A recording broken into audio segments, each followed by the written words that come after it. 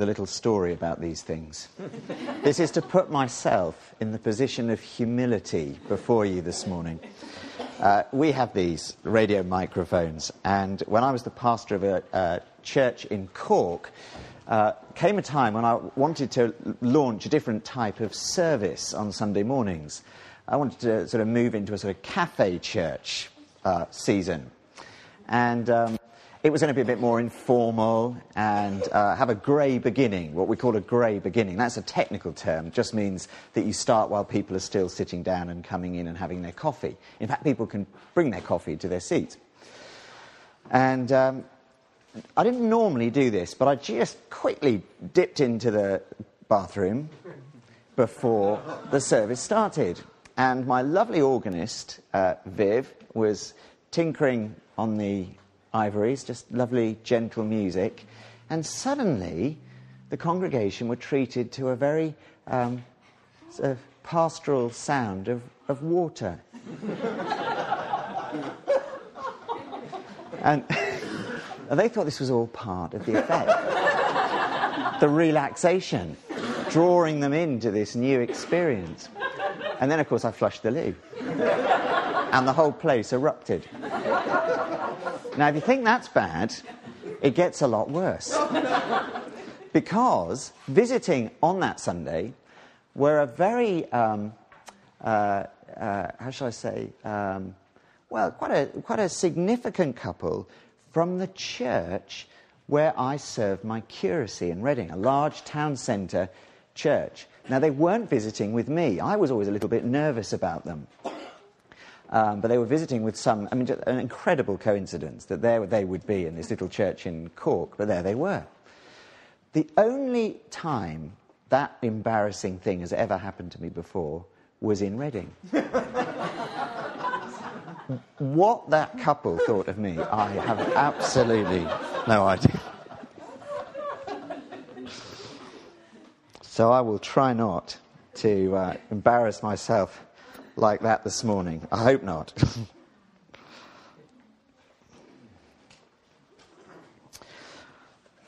Well, it is an absolute joy for me to be here this morning. I want to thank Aubrey very much for the invitation and to all of you for hosting me and allowing me to be with you this morning. I want to say a big thank you to Janelle as well. Is Janelle, is she here? Is she... Oh, well, they have just hosted me brilliantly, and all the children, these guys, Sloane and Silas and the other ones. So I'm really appreciative. Thank you very much, Aubrey.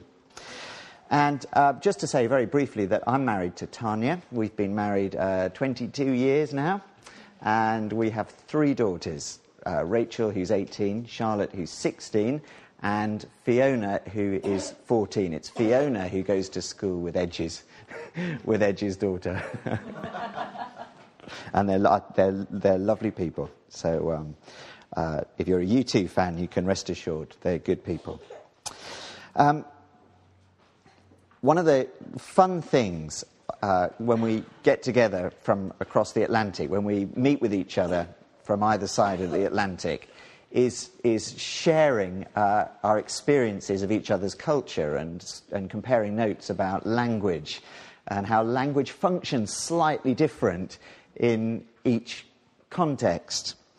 And I wanted to say to you this morning that this passage that we've heard read from 1 Corinthians, bad news is that's the passage I'm speaking on this morning. There is lots of difficult language in it.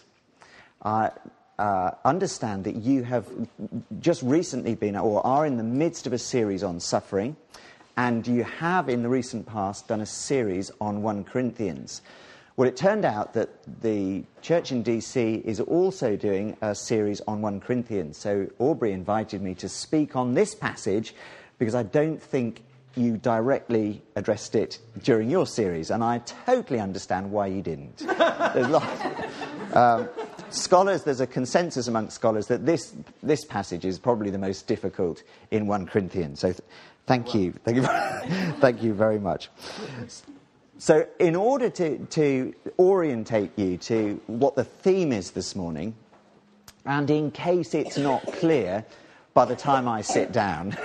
And you say, what was that all about?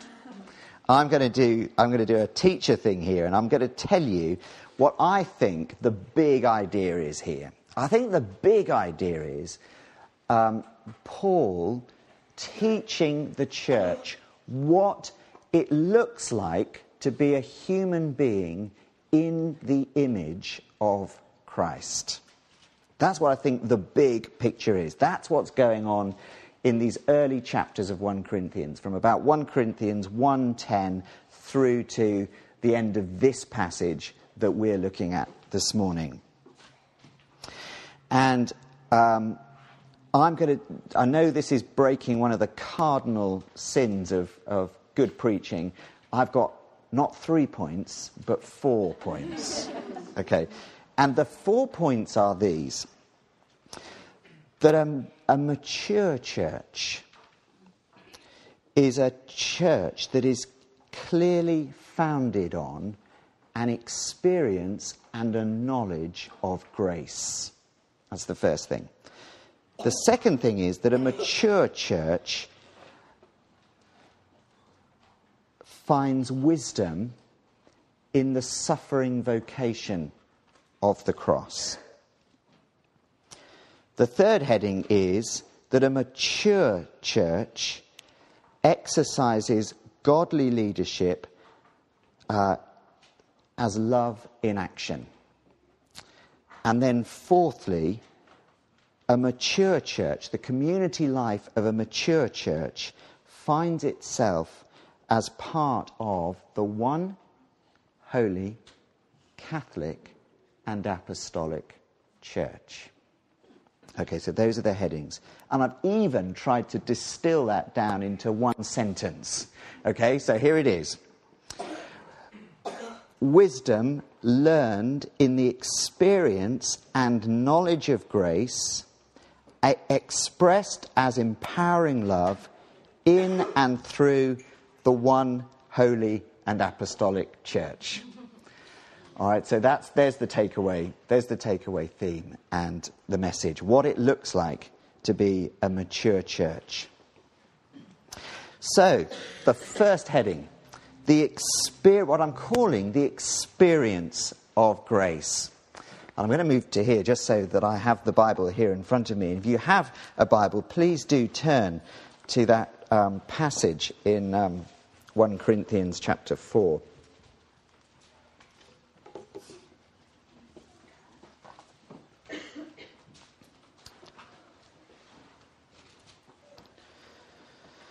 Now, because this is of a piece with the previous 3 chapters, I'm not going to go into great detail in calling out relevant verses here.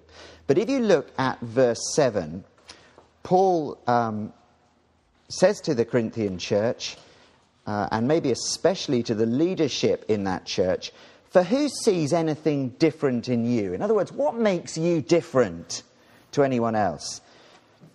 Who sees any difference in you? What do you have that you did not receive? If then you received it, why do you boast as if you did not receive it? And the allusion is quite clearly here to the grace that they received when the gospel was proclaimed to them. And I think there is a clear echo of chapter 1, verses 26. "For consider your calling, brothers and sisters. Not many of you were wise according to worldly standards. Not many were powerful. Not many were of noble birth." When I was coming up to my ordination service, my father, who was also a pastor, Aubrey and I share that in common, we're both privileged to have grown up in a home where the Lord was loved and honoured. And my dad was a very gracious man. He was a very lovely man. He died several years ago now. But he wrote to me on the eve of my ordination. And he wrote something like this. He said, "William, Christian leadership, ordained ministry, is founded on the experience of grace. And I believe, William, that you know the grace of God in your life. Hold this as very precious as you embark on this new season, on this new chapter in your life. And as I've reflected on that over the years, I've realised that is absolutely true. That as we do life, as we do church out of our own knowledge and experience of grace, it puts us in that place of gratitude, but it puts us in that place of humility as well. It reminds us that what we have, we received. It was a gift. And I think mature followers of Christ and mature churches never forget that. And it means, and I think it induces in us, a thankfulness and a gratitude that is actually very winsome. Aubrey and I have been sort of sharing notes over these last couple of days. And I think one of the things that we share in common is a priority on being gracious, being generous in ministry. Yes, we believe things. Yes, we have our values and things that are important to us. But we want to be able to build bridges. We want to be able to extend grace wherever we can. And I think there's a sign of great maturity in that. And I commend it for you as a church too. The second heading I want to briefly mention is this whole area of discerning wisdom, finding wisdom. And as Paul is talking to the Corinthian church here, what he does is he catalogues his experience as an apostle. Part of the problem, as I know you realise here with this Corinthian church, is that they'd run away with themselves a little bit. They thought they'd arrived. They thought they had it all. And they'd got a bit bolshy and big for their boots and arrogant. And they sort of felt that there was nothing more for them to learn. And Paul is having to bring them back to the call of discipleship, if you like, the cost of discipleship. And I'm just going to read through what's sometimes called the catalogue of Paul's sufferings in verses 9 to 13. And what I want you to do is just be sensitive to those words or phrases or ideas that are reminiscent of Jesus, either his teaching or his experience of suffering. So here they are again. For I think that God has exhibited us apostles as last of all, like men sentenced to death, because we have become a spectacle to the world, to angels, and to men. I think there's a clear allusion there to the crucifixion and the cosmic significance of that suffering, to the world, to angels, and to men. We are fools, verse 10, we are fools for Christ's sake, but you are wise in Christ. It's quite heavily ironic, this. Foolishness of the cross. We are weak, but you are strong. You are held in honour, but we in disrepute. There was nothing about his appearance that was attractive. Verse 11. To the present hour we hunger and thirst. We are poorly dressed and buffeted and homeless. Birds have nests, foxes have holes, but the Son of Man has nowhere to lay his head. And we labour, working with our own hands. When reviled, we bless. When persecuted, we endure. When slandered, we entreat. We've become, and are still, like the scum of the world, the refuse of all things. I think a mature church and a mature follower of Christ finds the grace to embrace suffering. Now, I know that you have thought a lot about this over previous weeks, and I'm not going to dwell on it, but I'm just going to give you a picture of something that, in a funny way, helped me in a very, very tough time in my life over the last few years. I don't know whether any of you have ever seen the film, The Passion of the Christ. Younger members, I'm sure, won't have done. I hope you haven't. It's a fairly gruesome depiction of those last hours of Jesus' life. But there were two moments that I found really touching in them. I did not want to see the film. I didn't enjoy it. But there were two moments that really moved me quite profoundly. The first moment was when Jesus has been through the horror of the scourging, and his cross is pressed on him. And I don't know whether those of you who saw the film will remember this moment, but he, as it were, embraced it. And there was almost, I don't know whether he did do this, the actor in the film, but it was almost like he stroked it and held it like something very precious. I have found that very, very moving. And it has helped me, actually, just as a sort of icon, almost. And the other moment in the film, just to balance that out, that actually I found very uplifting, was the moment, and I know, again, it's poetic license, but as Jesus is walking with his cross and he stumbled again under the weight of it, and I think it's supposed to be Veronica wiping Jesus' face, and Jesus, in that sort of that encounter with her, looks up through the blood and says to her, "Behold, I make all things new."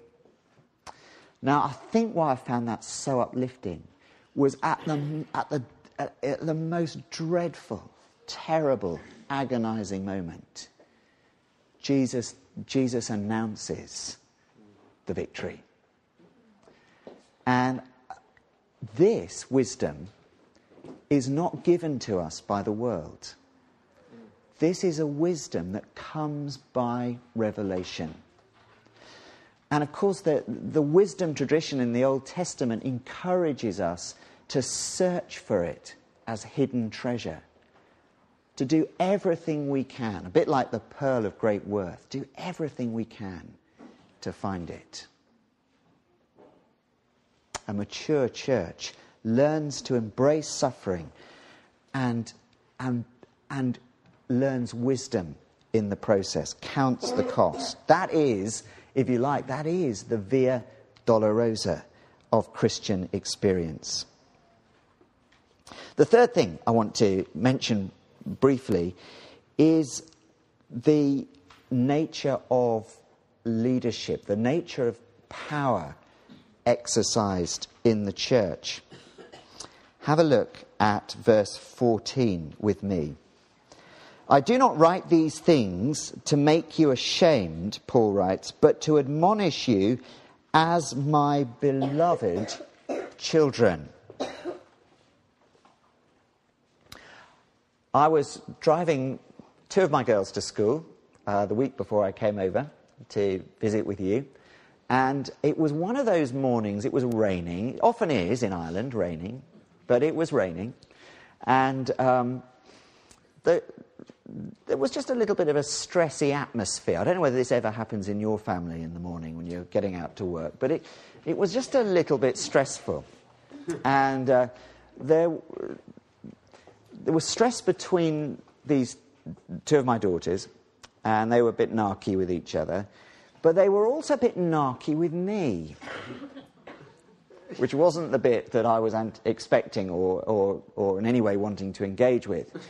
So we're in the car, and they're quite articulate now.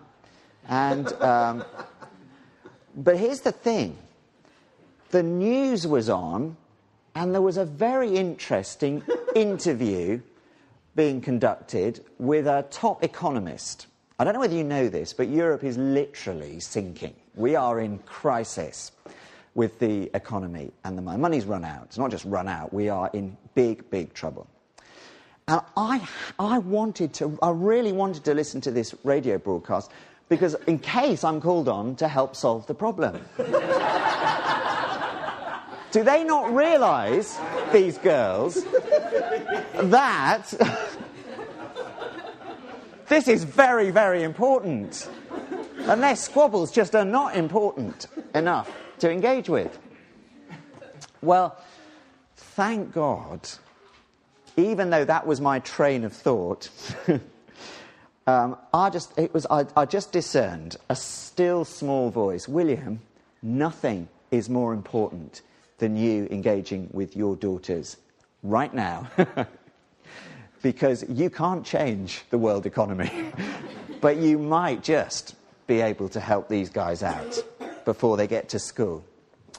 And, okay, so I got the message. And we're in the traffic. And then as a father, as a parent, of course, I had to decide how was I going to exercise power? How was I going to be a parent to them? They both had conflicting issues, so it was very complicated.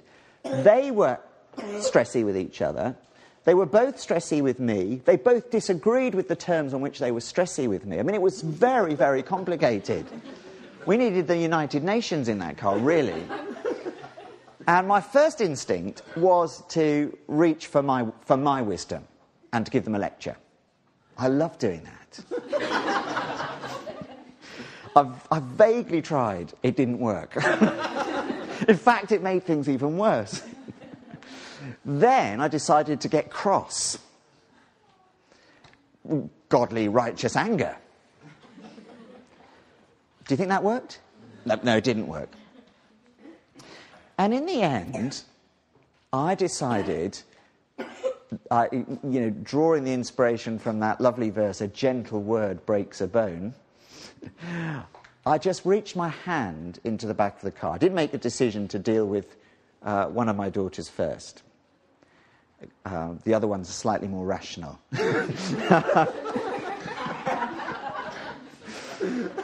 Put my hand into the back of the car, didn't say a word, and just held her hand. Sure enough, it changed everything. Just changed everything. Now, I think that Paul's actually having to do a little bit of being cross here as well. But the spirit in which he is leading, the spirit in which he is teaching and leading by example, is that spirit of putting a fatherly hand out and wanting just to hold this little church's hand. Firmly. But that's what he's wanting to do. And, we don't have time to look into this in any greater detail this morning. But again, just leave you with that picture of what the exercise of leadership looks like in a mature church, a church that understands what it is to live together and to work things out together. And the final heading, is to do with the maturity of community life. And I want you just to have a quick look here at verse 17b. Well, I'll read the whole of verse 17, but it's the second part of the verse that's particularly important. That is why I sent you Timothy, my beloved and faithful child in the Lord, to remind you of my ways in Christ. To remind you of my ways in Christ as I teach them everywhere in every church. Now, I was interested to be reminded that verse, probably amongst other verses, but especially this verse, has inspired what later came to be known and put in our creedal formulas as the one holy, Catholic and apostolic church.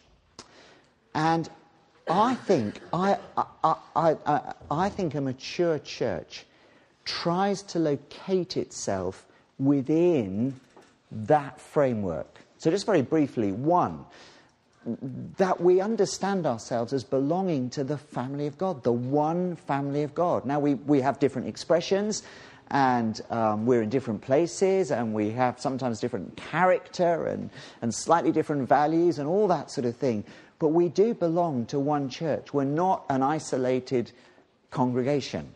We belong to something bigger. We're holy. And I think the holiness that comes out of this teaching of Paul's is a holiness that comes from standing at the foot of the cross and taking our cue from that. And the Catholicity of the church just means the universal church, the church in all the world. And Paul says, what I'm saying to you is I teach the churches everywhere. You know, this is a teaching that isn't just for you, this is for everyone. So we're Catholic, we're universal.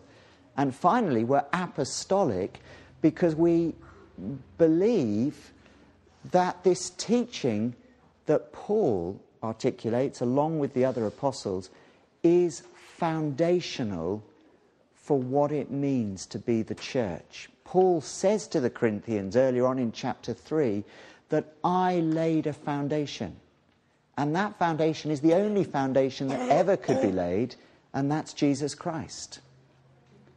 And it's the eyewitness, it's the apostolic testimony to that foundation that is the apostolic church that we find ourselves in. So I'll just remind you of my 4 headings. So a mature church is built on the experience of knowledge of grace. A mature church finds its wisdom, its way of being, from an identification with the sufferings of Christ and his death. And a mature church exercises power in love so as to build the kingdom of God. And finally, a mature church finds itself within the one holy and apostolic church. May we pray.